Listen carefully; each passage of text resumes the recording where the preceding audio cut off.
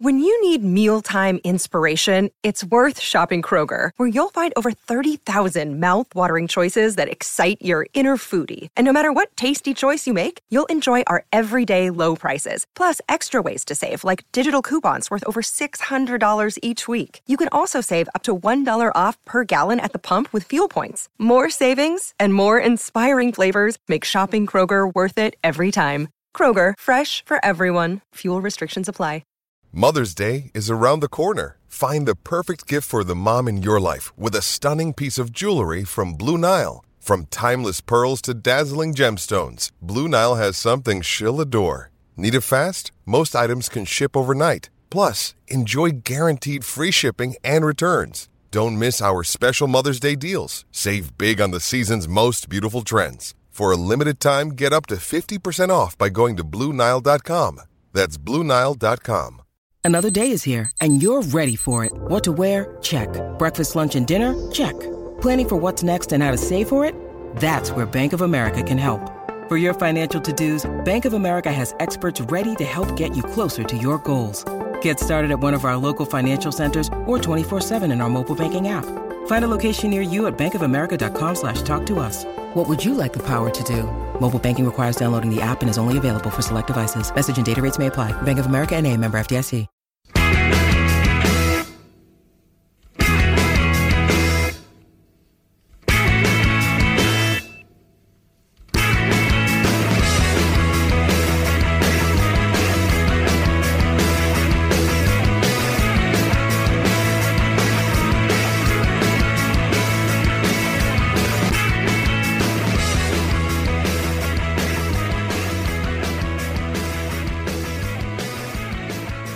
Hello and welcome to Friday's edition of the Terrace Scottish Football Podcast. I am your host, Tony Anderson, and this evening I am joined by Sean McGuigan. Hello there. Hello, Sean. How are you? Fantastic. You all right? I'm good. Are you a bit emotionally drained after last night? I know you're a foot soldier, as they say. I spent 2 hours being thoroughly miserable and moany, and then about 2 minutes jumping about my living room like a daft prick. There we go. And just like every Wraith Rovers fan has always been for the dawn of time. And I'm also welcomed by Duncan Mackay. Hi, Duncan. Hi, Tony. How are you? I'm smashing. That's great. I've been seeing some videos of some of the stuff that you're doing for a view for the terrace. What was that we saw on the chat the other day? There was something about you in a garden, it seemed. All will be revealed next Friday, Tony. That's next Friday, the 16th of October, when A View from the Terrace comes back. Fabulous. I'm on it. That's we don't really know where we're going to go next. We've recorded one thing, and then we're just like, can you put a shift in when all of football's closed? And the answer turns out to be, no, you can't. We'll see what happens. Can't have sort of outside agencies coming into stadiums to do fun stuff. Let's be honest. Like, I'm making an absolute arse of it at the best of times. In a heavily controlled environment, I don't think it's a very good idea. I'd love to see you get. Do you want to just have a fucking amateur kicking about? Right, guys. It was sort of this new thing that we've got going with Scotland now, which is sort of failed glory now that we sort of seem to have going under Steve Clarke. And I suppose last night could end up being a really historic evening in an empty Hampden with no fans. The SFA had to give back around £3 million we were going to have a sellout crowd. But I've got a feeling that it might have got a bit buoy before that penalty kick out. How did you see the game, Sean? I'm starting to get huge Bertie Votes vibes about this Scotland team. Not because I like Steve Clarke. I wouldn't call for his head or anything, but just in terms of, so we've reached the playoff now. That's us reached the playoff final. We have squeezed past a load of dross to get there. So we seem to have played Israel every week now since the dawn of time, and Albania. So that's the teams have eliminated to get to this playoff final. And so Bertie Votes qualifying, he had to finish above Iceland and Lithuania to get into the playoff against Holland. So we've not really played anybody yet. We've just squeezed them out, and we are playing abysmally. to reach this stage as well, albeit getting the results. Which in the past, we've kind of struggled to get the results. So if you'd said to me a couple of years ago that we would be one game away from the European Championships and currently top of our Nations League table with a chance to get promoted again, which would probably give us a playoff for the World Cup final, then yes, we're in a very good position. But the performances are dreadful. And it's funny because so on Wednesday we've done like a wee rehearsal for A View for the Terrace. I know if you watch us play there now in the studio, you probably think that we surely do no preparation whatsoever, but we do a wee bit of preparation.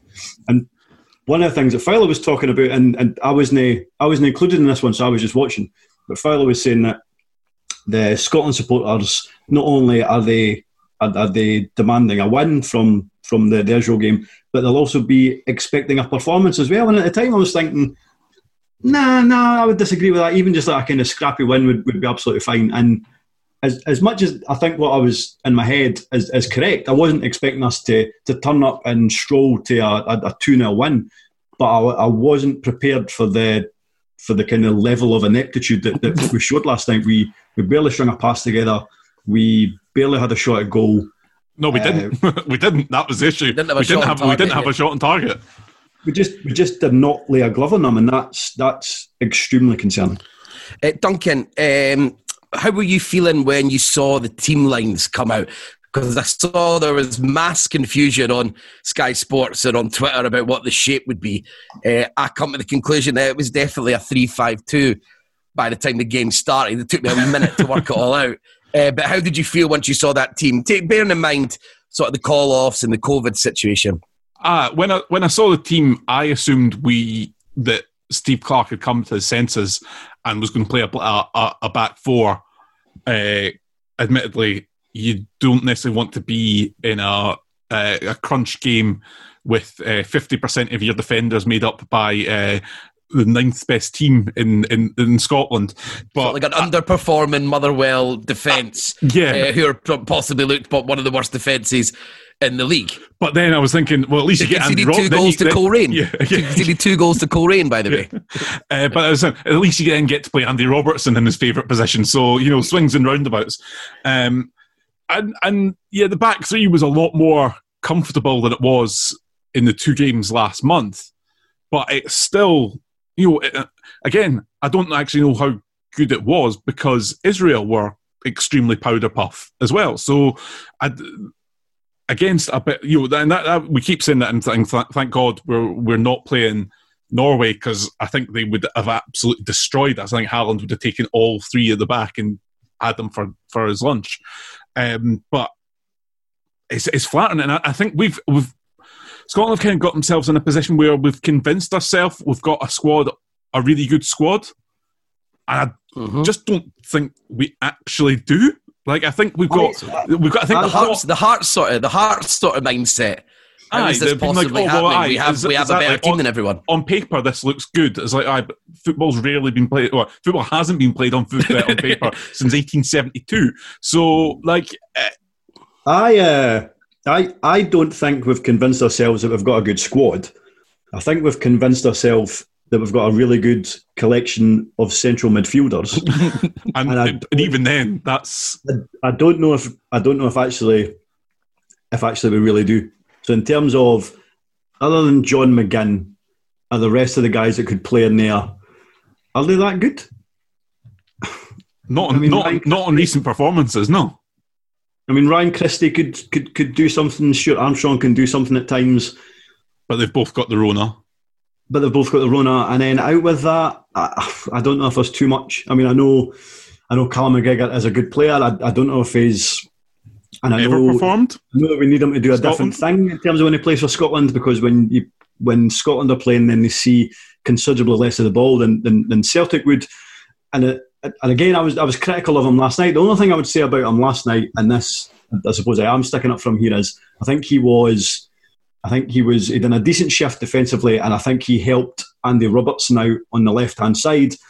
And again, I suppose I'm sticking up for another guy that didn't play particularly well last night, but nobody from the midfield helped out Stephen O'Donnell on the other side. So I didn't really think Ryan Jack helped him out, if that's who was maybe supposed to help him. So O'Donnell was probably hung out to dry a wee bit. Certainly nobody kind of went over to help him out. But that's an interesting point, Sean, because I think it's safe to say O'Donnell's one for the Boo Boys. For the Scottish national team anyway. I think getting replaced by Paul McGinn this Sunday night. Yeah, I think I am one of those Boo Boys. I mean, O'Donnell, I remember first seeing him, like the first season I ever done the Terrace podcast was when Kilmarnock had O'Donnell and Aaron Taylor-Sinclair as their fullbacks. I'm sure if we went back, I'd be waxing lyrical about them constantly over the season. But I didn't see O'Donnell much because I was away during his Kilmarnock under Steve Clarke, when I think his performance levels went much higher than, so his ceiling seemed to become a lot higher than we thought. But since then, he's obviously struggled with injury, and now he's at Motherwell and he's having a poor season, and he's another one that's never ever really performed. He looks really out of his depth for Scotland, doesn't he? But he's also not really playing right back as well. That, like, you know, if you are a fairly limited player, why wouldn't you try and just play him in his position that he is limited in? You're taking a limited player and then putting him in a position to which he is uncomfortable in. And and I know Clark got some plaudits for sticking with going with two up front, but then I don't think Dykes and McBurney's a partnership for the long term either. Like it felt like a two similar-ish players. You know, not without playing wide players, Duncan. Which so if you're going to play a 3-5-2, you're limiting sort of.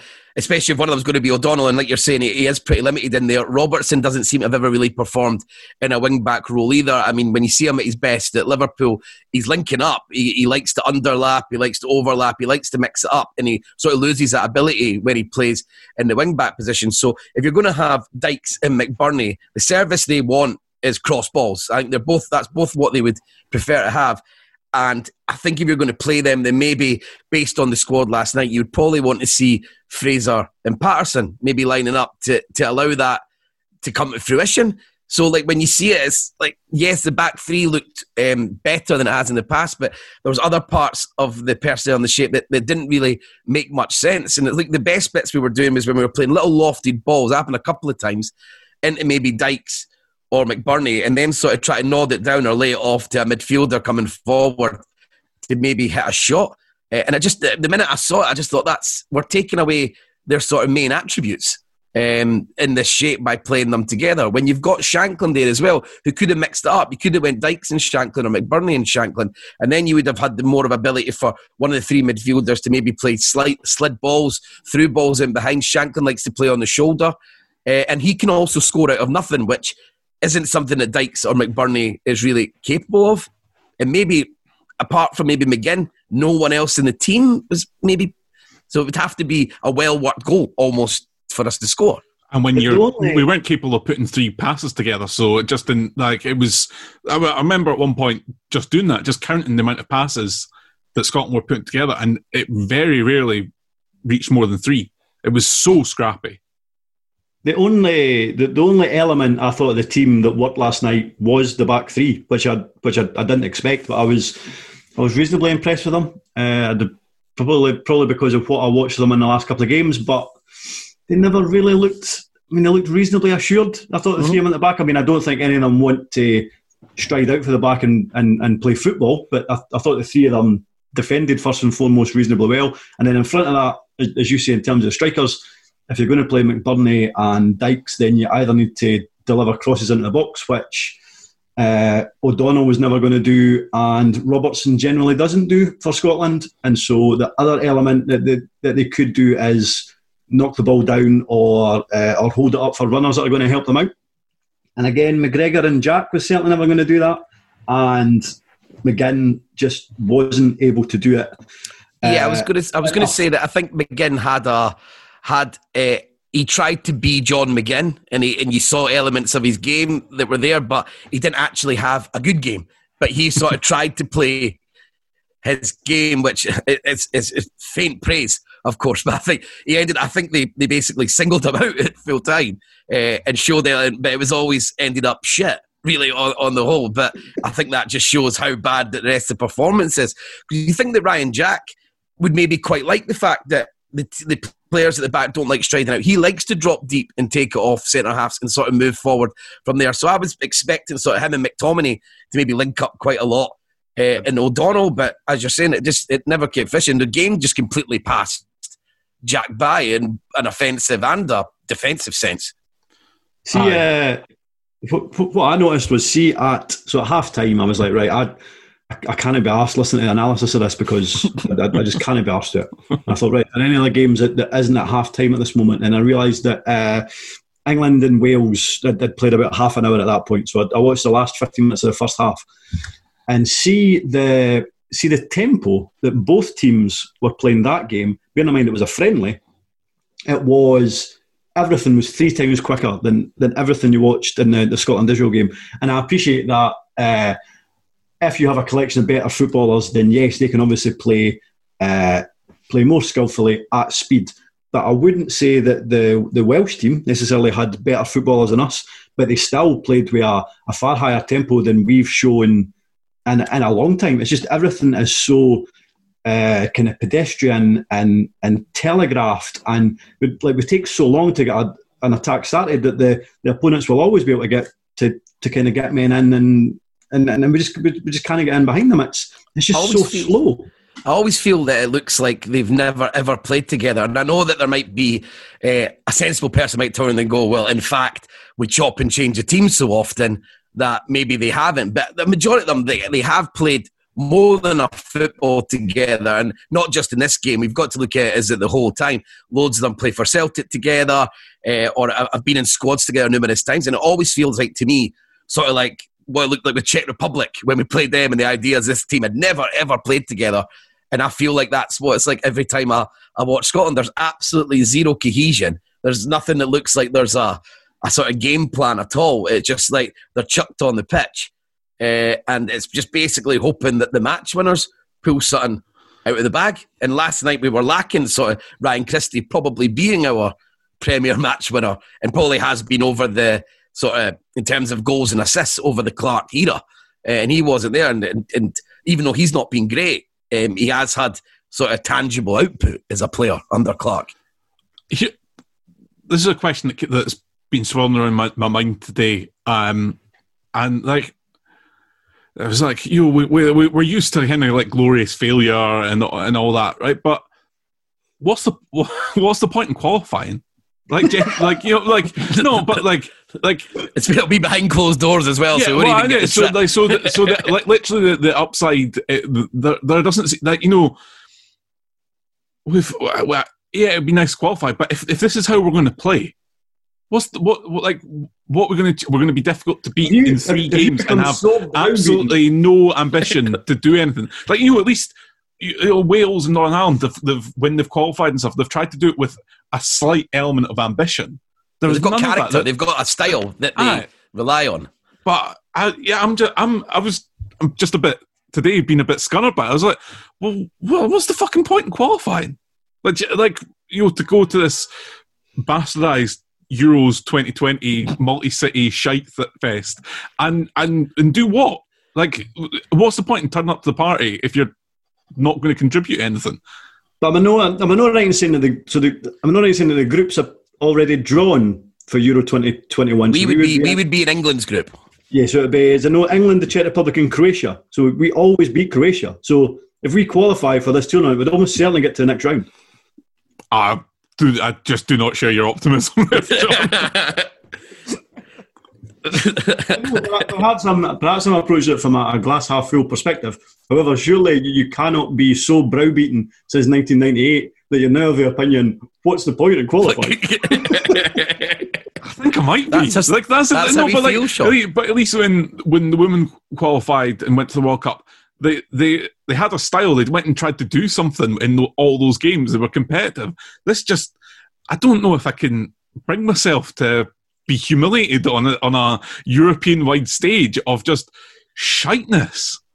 But are you of the opinion that if we were to come up against anybody decent, then we would just get absolutely smashed? Yes. Yeah, I think we would. I think, look, that would maybe go on to Steve Clark. Is the Belgium game about this point last year, maybe the September last year, just shite. Like it was like, you know, it was just we took a doing off Russia as well, didn't we? Just couldn't lay a glove, and that's my concern. And I don't. And I really, really wanted. I thought he was the right choice, and I really want him to succeed. But I'm not like this is it feels like that. Like I know this is sound overly dramatic and stuff, but this is the national team's in a vegetative state. Like, you know, that like there's no sign of life. Like it's there, it's present, it's living, but it's not doing anything. It's not contributing to anyone's sense of happiness, is it? I mean, that was so shite last night. I was so annoyed. I gave up 2 hours of my time, at least, to watch some of the most insipid football I've ever fucking seen. And I'm a Hibs fan. How am I? Like, and I'm feeling that way. Like, it was rotten. But you're not still high as a kite when we won at penalties. Yes, that's annoying me. That's what's annoying me. Very, very Scottish mindset there. I'm angry at being happy. all the penalties aside from McGinn's were really good. I was delighted with that. We showed some steel and tenacity which hadn't been witnessed in the previous 2 hours. So maybe that's something to be excited about. If we can, maybe we'll grease 2004 our way to Euro 2020. Well, I mean, sign me up for that. Do you think that without the set piece goodness, like there's like. Do you think Steve Clarke should start trying to just like similar to maybe what Gordon Strachan done, where he really he sort of picked people sort of regardless of form? I don't know. Is that maybe an unfair statement to make? He sort of like had these guys, had these favourites, and he sort of tried to build a sort of club atmosphere in there. So that would mean that we start talking about guys like Callum McGregor, maybe just playing regardless. Not maybe being dropped because they just aren't doing it for Scotland, and maybe just moving on. Because I don't see it happening, but because Callum McGregor, just when you see him for Celtic, he drives through the lines. You imagine with him and McGinn in there that we'd be all action. Nobody would ever get a second on the ball for the opposite team. They'd be winning the ball back, and then they'd be driving, beating a man, going to them, going through the team, pushing through the lines. But as I said, McGinn, I think, tried to do that. We saw his arse in play quite a few times last night. He's probably the only person he should insure his arse more than his feet as a footballer, maybe John McGinn. But that never seems to happen. That driving force from Callum McGregor, it's not. And like you say, he defensively he was quite good, but he's such a safe player when he plays for Scotland. It's so bland. And we as guys, we see him play every single week. And even on the European stage, he isn't like that. So, I mean, I do buy into that maybe he is a bit of a flat track bully, but we have seen him perform at a high level for Celtic in similar environments that he would for Scotland, where maybe they don't see as much of the ball. But it never ever happens. So do we start just thinking we need to get a group of guys together who, even if they're maybe not of the same talent, but they'll maybe put a performance in? But I think that's why he's called up Paul McGinn and Andy Considine today. I mean, that's good fun. I was all for that. Get just as many Scottish Premiership players in there who don't play for Rangers and Celtic. That'll get me behind them. But these are like this is it. I don't think I've ever seen him pick a starting 11 for Scotland and think to myself, "Oh, I'm not so sure about that," or "Oh, I'm not sure why he's picked him," or "I can't believe so and so's missed out here." I mean, yes, sometimes his formations have you scratching your head a wee bit, but in terms of the actual personnel, I've never thought, "Oh, well, you'd be better. Oh, if only we'd had John Fleck in there," or there's nobody that I'm thinking that he could bring in to necessarily improve matters, with the exception of you can change the shape that we start a game in. It'd be nice if we could maybe find a few disciples, guys who always sort of will perform from, but it just Dykes maybe looks like someone who's never going to let us down, and then John McGinn maybe, but then I don't know. I mean, do you think we can beat Serbia? There's a question for you. Do you think it is possible, or is this game just a giant waste of time, or are we just waiting to see that their entire squad gets hit by COVID? I think it's. I might get back to you after in the following two games, and also, incidentally, international triple header is the worst idea that anyone's ever conceived of. But And that's with club football still going on. I don't know. Like, I would hope to see some. What I'm hoping for is that last night's result was that's us getting out of the system, and it's proof to them that they can still win. They can win ugly, and this is now a platform on which they build. And you kind of want to see that in the next 2 games. Not 100% confident that's going to happen. I was so frustrated that he refused to change the system because it did nothing. He was bringing on new personnel, saying, he's going to shift it around, and he never ever done it. He's so stubborn with this, which I really don't understand because he's never been a back 3 manager in the past. You know, it's not like it's something that he's been brought up with and he's constantly been doing all his clubs, and we should have expected it. But it's like he's so stubborn because people are questioning it. It's like he must stick with it because there was, 110 minutes of evidence that it wasn't working, and he still, when he brought on McLean, and it's still stuck the same for even that last 10 minutes. And it looked like we were holding on for penalties towards the end. I mean, Israel probably had the best chance tonight when the guy just missed it by a smidgen from a cross into the box. Outside of that, maybe the other we had McTominay, which is, how do you feel about that? He's got to score, doesn't he, for a free header from 7 yards? That suggests to me that McTominay maybe isn't best suited to centre half or centre forward. Maybe just midfield would be better for him. I'm not sure. He's just trying there. He had a good game actually at centre half. I thought he was fine, but that was a sitter. And was that our only chance? Did people not hit the post in the very last minute? They hit the outside of the post. Yeah. I think you might be right. Yeah. And that's it for 2 hours against Israel. 2 hours. And we've got 2 sort of set piece chances. So I was disappointed by how poor the set pieces were, though, as well. You know, that we know how limited the time is the team has together and stuff. And you can maybe see that's the reason why he's been so rigid in his formation, because it allows, the players know if they're playing at right wing back, or if they're playing the deepest midfielder, that's how they're meant to play and stuff. But with that, should allow you time to develop stuff like set pieces and stuff like that. But there was none of that, mainly because we couldn't get enough passes to get up the pitch to even get corners. But Sean, me and Duncan are being quite downtrodden here. So can you come in and give us some hope for the next few games? And we are 90 minutes away from the Euros. Can we feel good about that? And I absolutely should. I mean, I think what's so concerning is that Israel are pretty low in the rankings, so they're 92 or whatever they are, and it's not as if they are a team that's quite low and are on the rise. I mean, if you go back over their last 10 fixtures, the only team that managed to beat is Latvia. So they are a really poor team, and we've toiled against them 2 games in a row and probably been quite fortunate to get 2 draws for those last 2 games. In terms of Serbia, though, obviously there's this big thing, we'll never beat Norway. Well, now we don't have to beat Norway. Now we have to beat Serbia. We'll never go to Serbia and win. They're a good team. Serbia aren't that good either. Serbia haven't really beat anybody of any substance since they beat Costa Rica last night. Norway, yeah. Until last night. Yeah. But I don't know that much about Norway. I know they have Haaland, but the rest of the 10 could be absolute diddies. I have no idea. But in terms of looking at Serbia's results recently, they're not that good either. I think Serbia are better than us. I would expect them to beat us. But in terms of going there and empty, I think if we were going there near a full stadium, I definitely wouldn't fancy us at all. But the fact that we now appear to be the luckiest team on the planet, I don't think it's impossible for us to go there and win.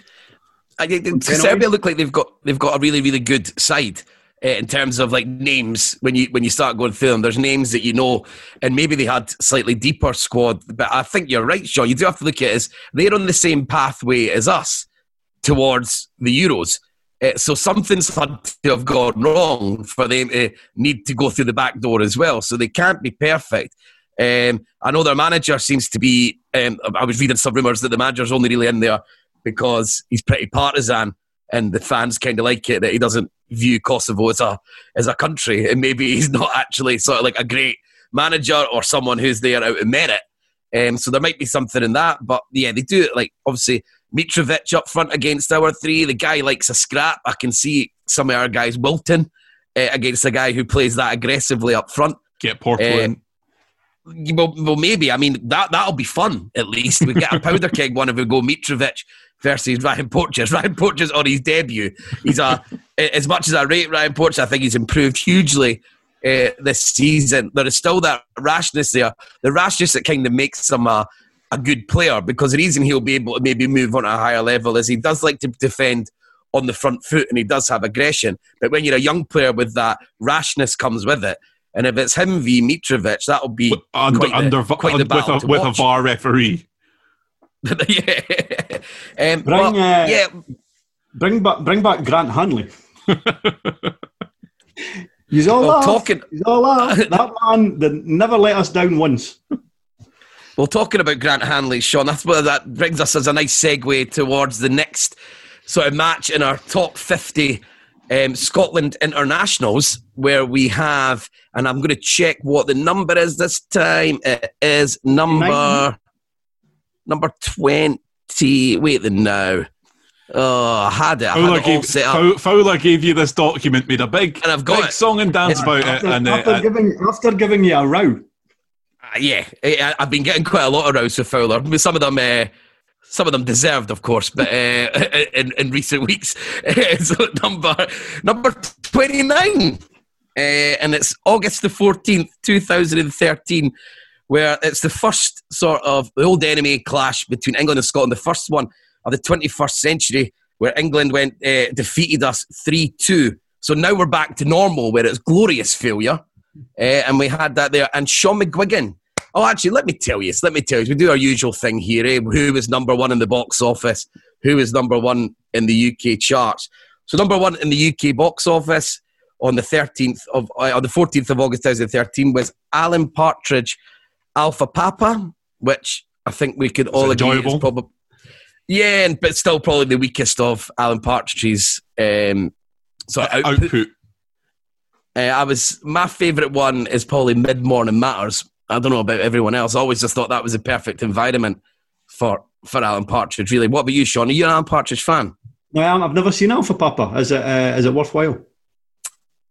Yeah, it is. It's good. It's funny. It's funny enough. Yeah, you can't go to the... Well, I tell you what, you've really sold it to me there, Duncan. I will check it out. Number one in the UK charts at that point was... I've got it if you want. If you don't... We Can't Stop... By Miley Cyrus. It's an absolute tune. Absolute banger. Oh, there you go. I don't think I've ever heard that. I seem to have sort of missed out. I know a lot of guys that I know, and you guys speak, are sort of fans of Taylor Swift and people like that. I totally missed that boat where it was okay to like stuff like that. So I might have to sort of have a rethink. Even though I was in the 90s, I grew up on sort of boy bands because I had a big sister who was sort of 4 years older than me. So I was Bad Boys Inc. 911, NSYNC, Boyzone, Westlife. I mean, I could probably sit and sing from start to finish the entirety of Westlife's greatest hits without missing a beat. But that's for another evening, maybe. So this Patreon game, I think so. Right. So let's get the team lines up for this game. Actually, no. Before that, Sean, you went to this game, didn't you? Yes, I was an absolute disgrace.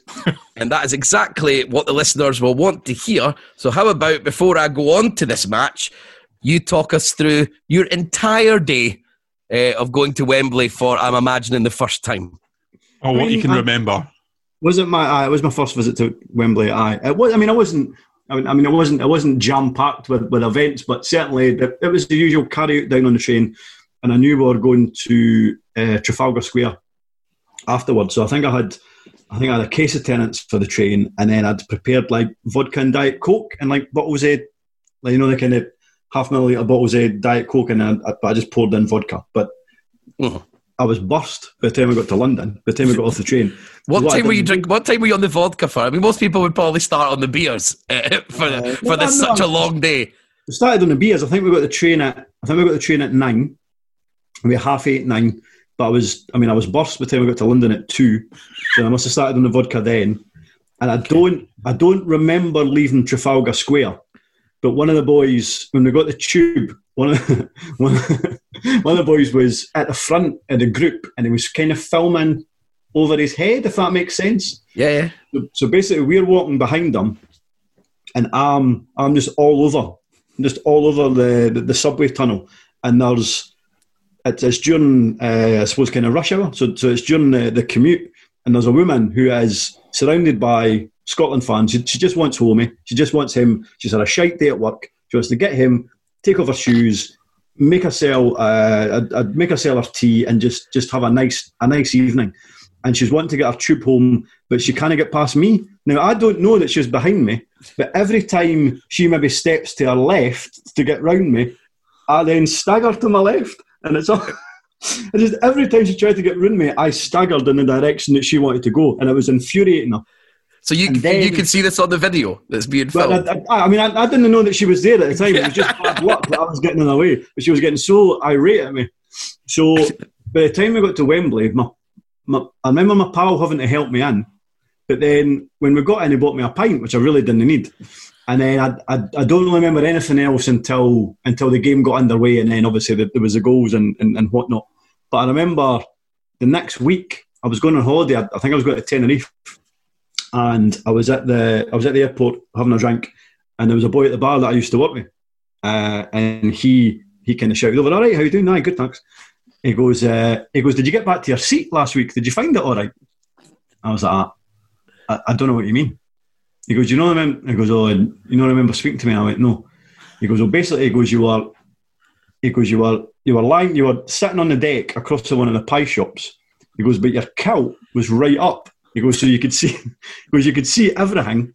He goes, I thought to myself, "Oh dear, Sean's in a bad way here. I better go and help him." He goes, "So I went over and I fixed your kilt." He goes, "I fixed your kilt, and then I said to you, 'Sean, are you okay?' He goes, and you looked up, and then I said to you, 'Do you want me to help you up?' He goes, and bearing in mind it looked like you were just not functioning at all." He goes, "You then jumped to your feet and went, 'No, I'm fine, thank you.' And then I just sprinted away." You just sprinted down the distance, and I never saw you again after that. But I don't remember any of that. But a complete shambles. The only time certainly I've been at a football and maybe been worse than that was when Scotland played France and we beat them 1-0 at Hampden.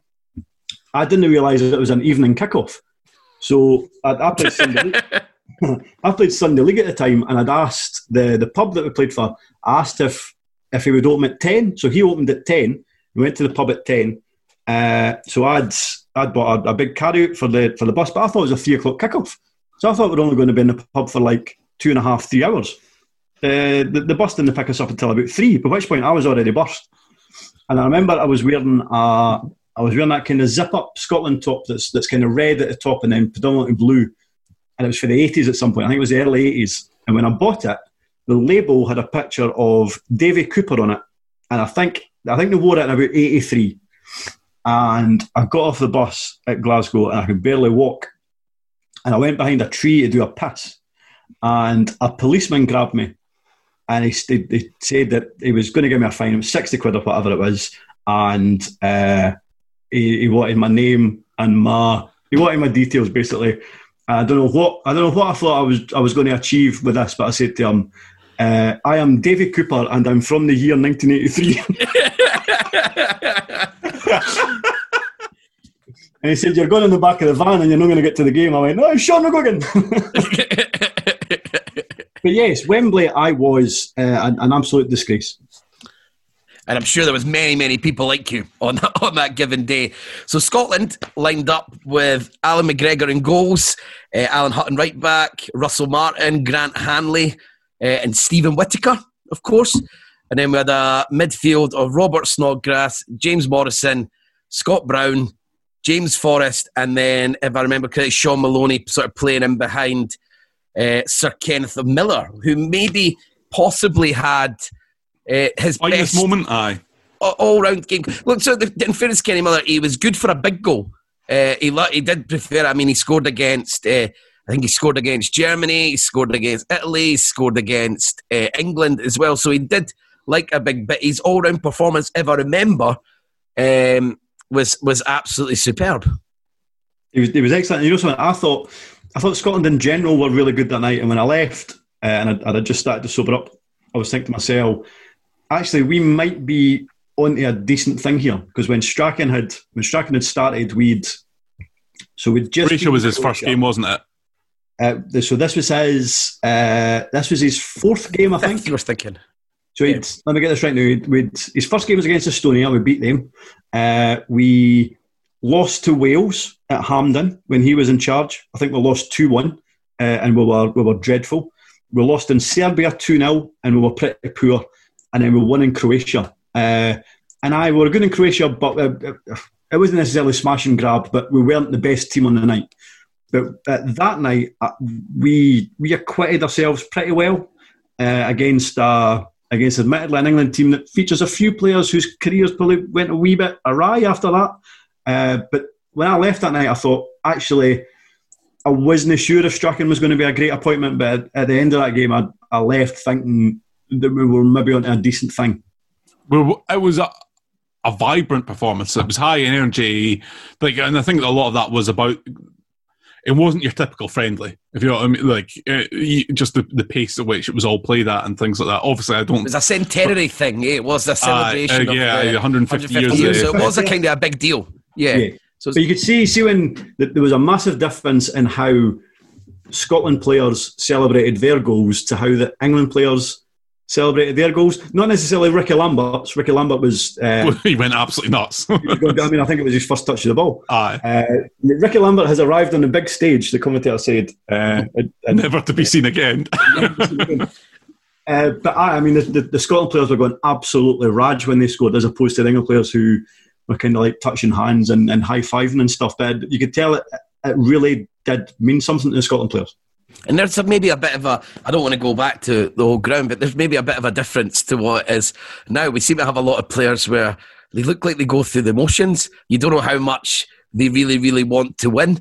And as much as these guys all got criticised because they didn't really achieve anything for Scotland ultimately, but I mean, there was no doubt that sort of Kenny Miller, Scott Brown, Morrison, Snodgrass, Hanley, McGregor, they definitely wanted it, and they wanted it badly. They just never really made it happen. Is that a fair assessment, do you think, or am I being a bit misty-eyed? I think there's an element of misty-eyed now. I think that the criticisms that we've just handed out to the team for the game last night are probably the same ones we were given when this team didn't perform under Strachan. Mm-hmm. I suppose largely that team was the one that also disappointed very soon after against next year maybe against Ireland. Maybe 18 months later on against Ireland in Dublin. We went on a decent run. We went on a decent run after this. The only team that beat us over the next about 18 months was Germany and Georgia. But it was the Georgia game that killed us. Aye. Mm-hmm. I again, looking at the first goal, Joe Hart being an international keeper for so long is unbelievable because, again, there was a guy, I can't remember who it was, but who always used to just do their tweet that saved in their drafts, just been an uncharacteristic error there from Joe Hart. I mean, he was pretty much sending that at least once every 3 weeks. Like, yeah, a shit keeper. Like not a good keeper at all. And you saw that again with James Morrison's goal. I mean, it was great, but you can tell by the reaction in the stadium that it had no right to go in because there was it was like almost a delay from the shot being let off to being in the net because they're like, well, the keeper's got that. When you see it from behind the goals, so yes, it's a bad error, but when you see it from behind the goals, there is a delay in the England players reacting to Morrison kind of setting himself. Aye, Stevie Gerrard. And then about 3 players kind of motion towards him. And as a consequence, Hart can't see the ball until it's past the last one. And it dips just as it's reaching him. So, yes, it's a bad error, but I don't know if it's quite as egregious as it looks initially. No, but I mean more than his career was as a series of those. Aye, because Joe Hart, he was another one. He was always one who claimed to stand up and take the criticism. I'll front up. They use all that type of language. He'll be a chest pounder. But I always find that's make up there for was his a guy, lack of ability.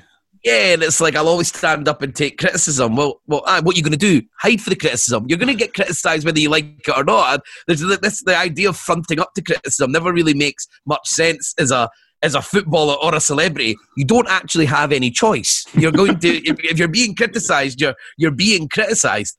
And so with Joe Hart now, it's like Jordan Pickford's almost like copying his career.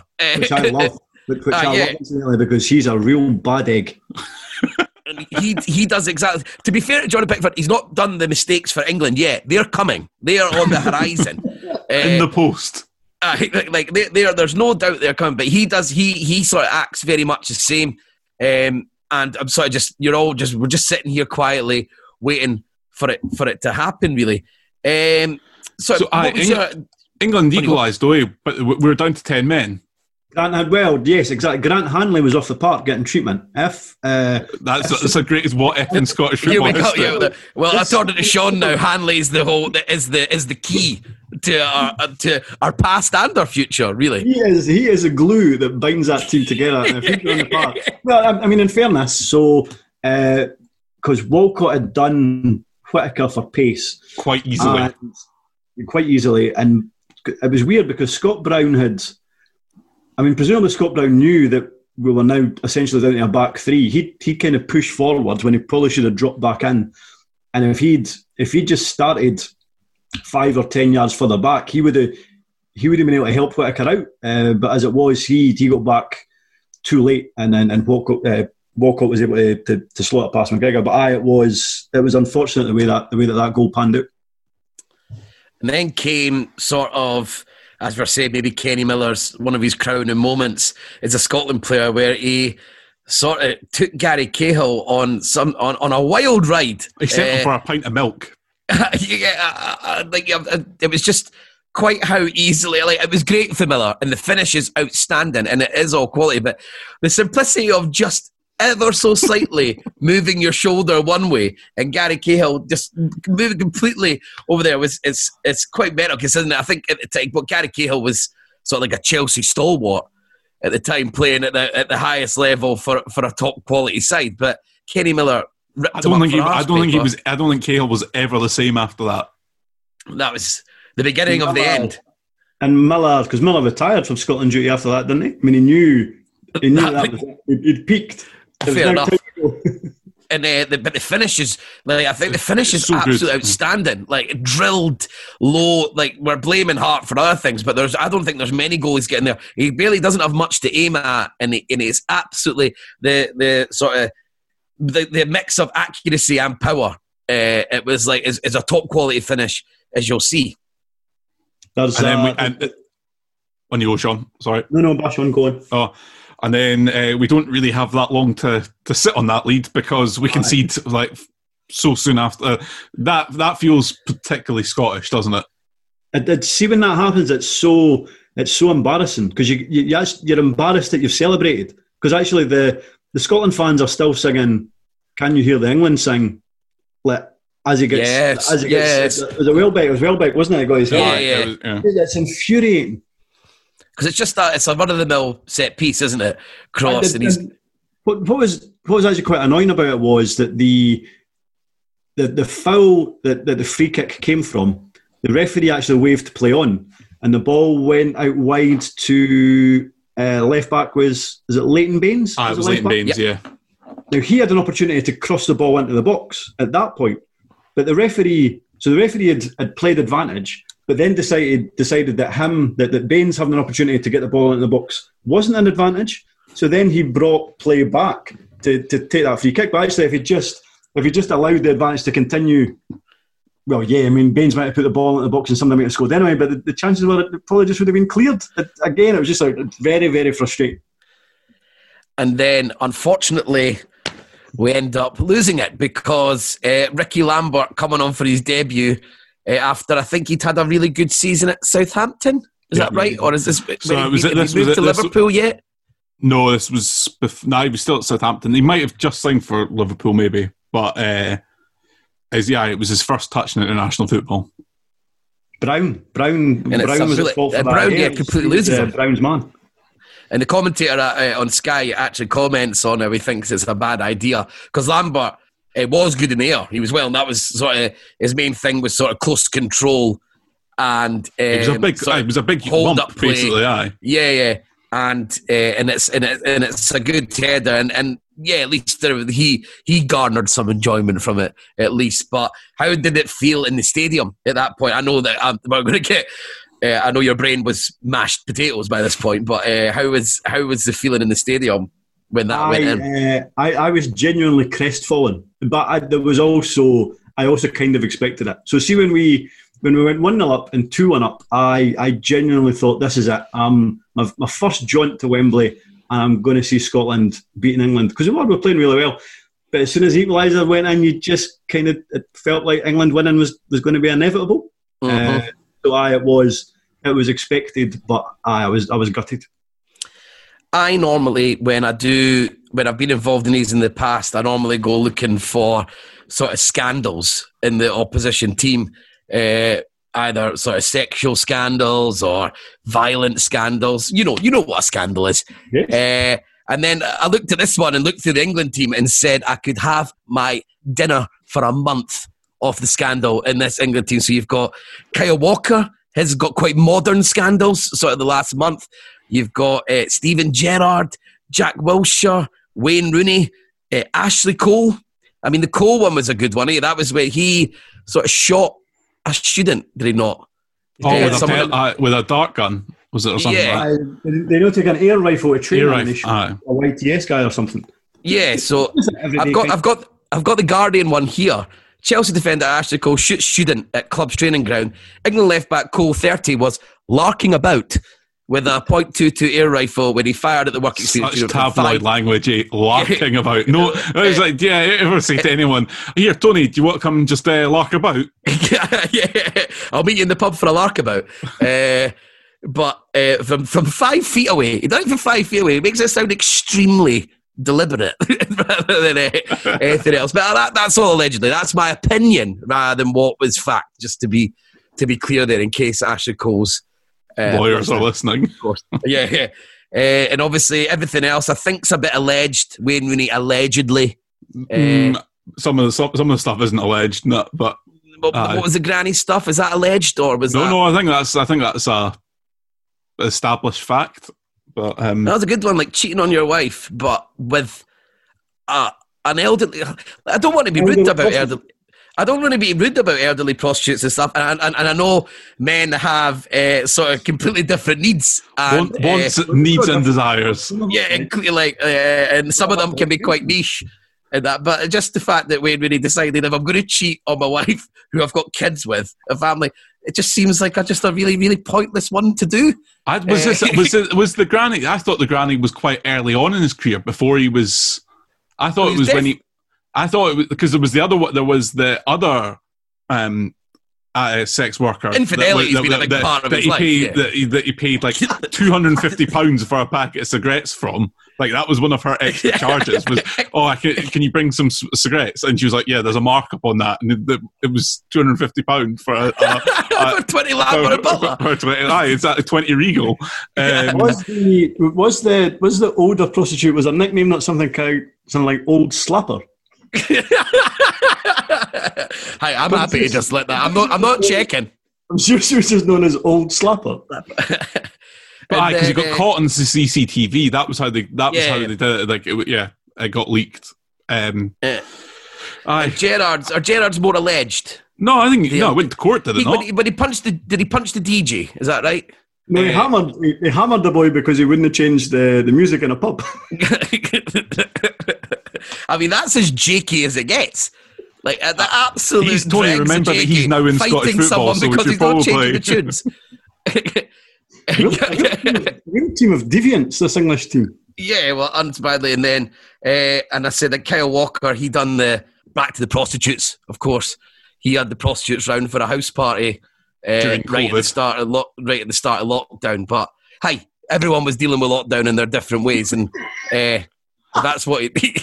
If he needed not one, not two, but 3 prostitutes to get over his loneliness, then Who am I to judge? I just get through the lockdown with like watching the Great British Bake Off. These boys are just like getting all the hookers in. But if I put over 100k in your bank account every week, I bet you start dealing with lockdown in an extremely different way, Sean. I just watch even more Great British Bake Off. Just on a bigger screen every single week. On my cinema screen. Right, is there anything else you want to add to that? Is there anything that happened in the rest of your evening, Sean, after this game? No, I just went to my bed. Firmly in bed. Right, well, thanks very much, guys. That was great fun. Much more fun than talking about Scotland 2, Liechtenstein 1, which was what I was doing in my life last week. So thanks very much for listening, everyone. If you want to continue listening to this Scotland-themed podcast, we're going to go over to Patreon, where Duncan Mackay has another one of our guests, the Scotland International, which I do so badly at, to the point it offers me more and more and more questions, but I still can't get there. And then the only one that I've managed to win is because Fowler said by mistake Jordan Roberts rather than Jordan Rhodes. So if you want to see more of that high-class quality, especially me going up against Sean, who is a huge Scotland fan, and he's obviously was alive during the whole period that Duncan's going to be referring to, another cheap shot. I mean, it happens constantly, Sean. I don't know if I like it. Because Telfer's coming back now on Friday, and I'm sure you're going to be getting that patter drilled into your ears non-stop for 22. I know, but Telfer's lonely, and if things like that gets him through life, then that's fine. And what the hey? Well, absolutely. So if you're lonely and you want to continue listening to us talk about Scottish football, come over to the Patreon and say goodbye, Sean. Goodbye. And say goodbye, Duncan. Goodbye.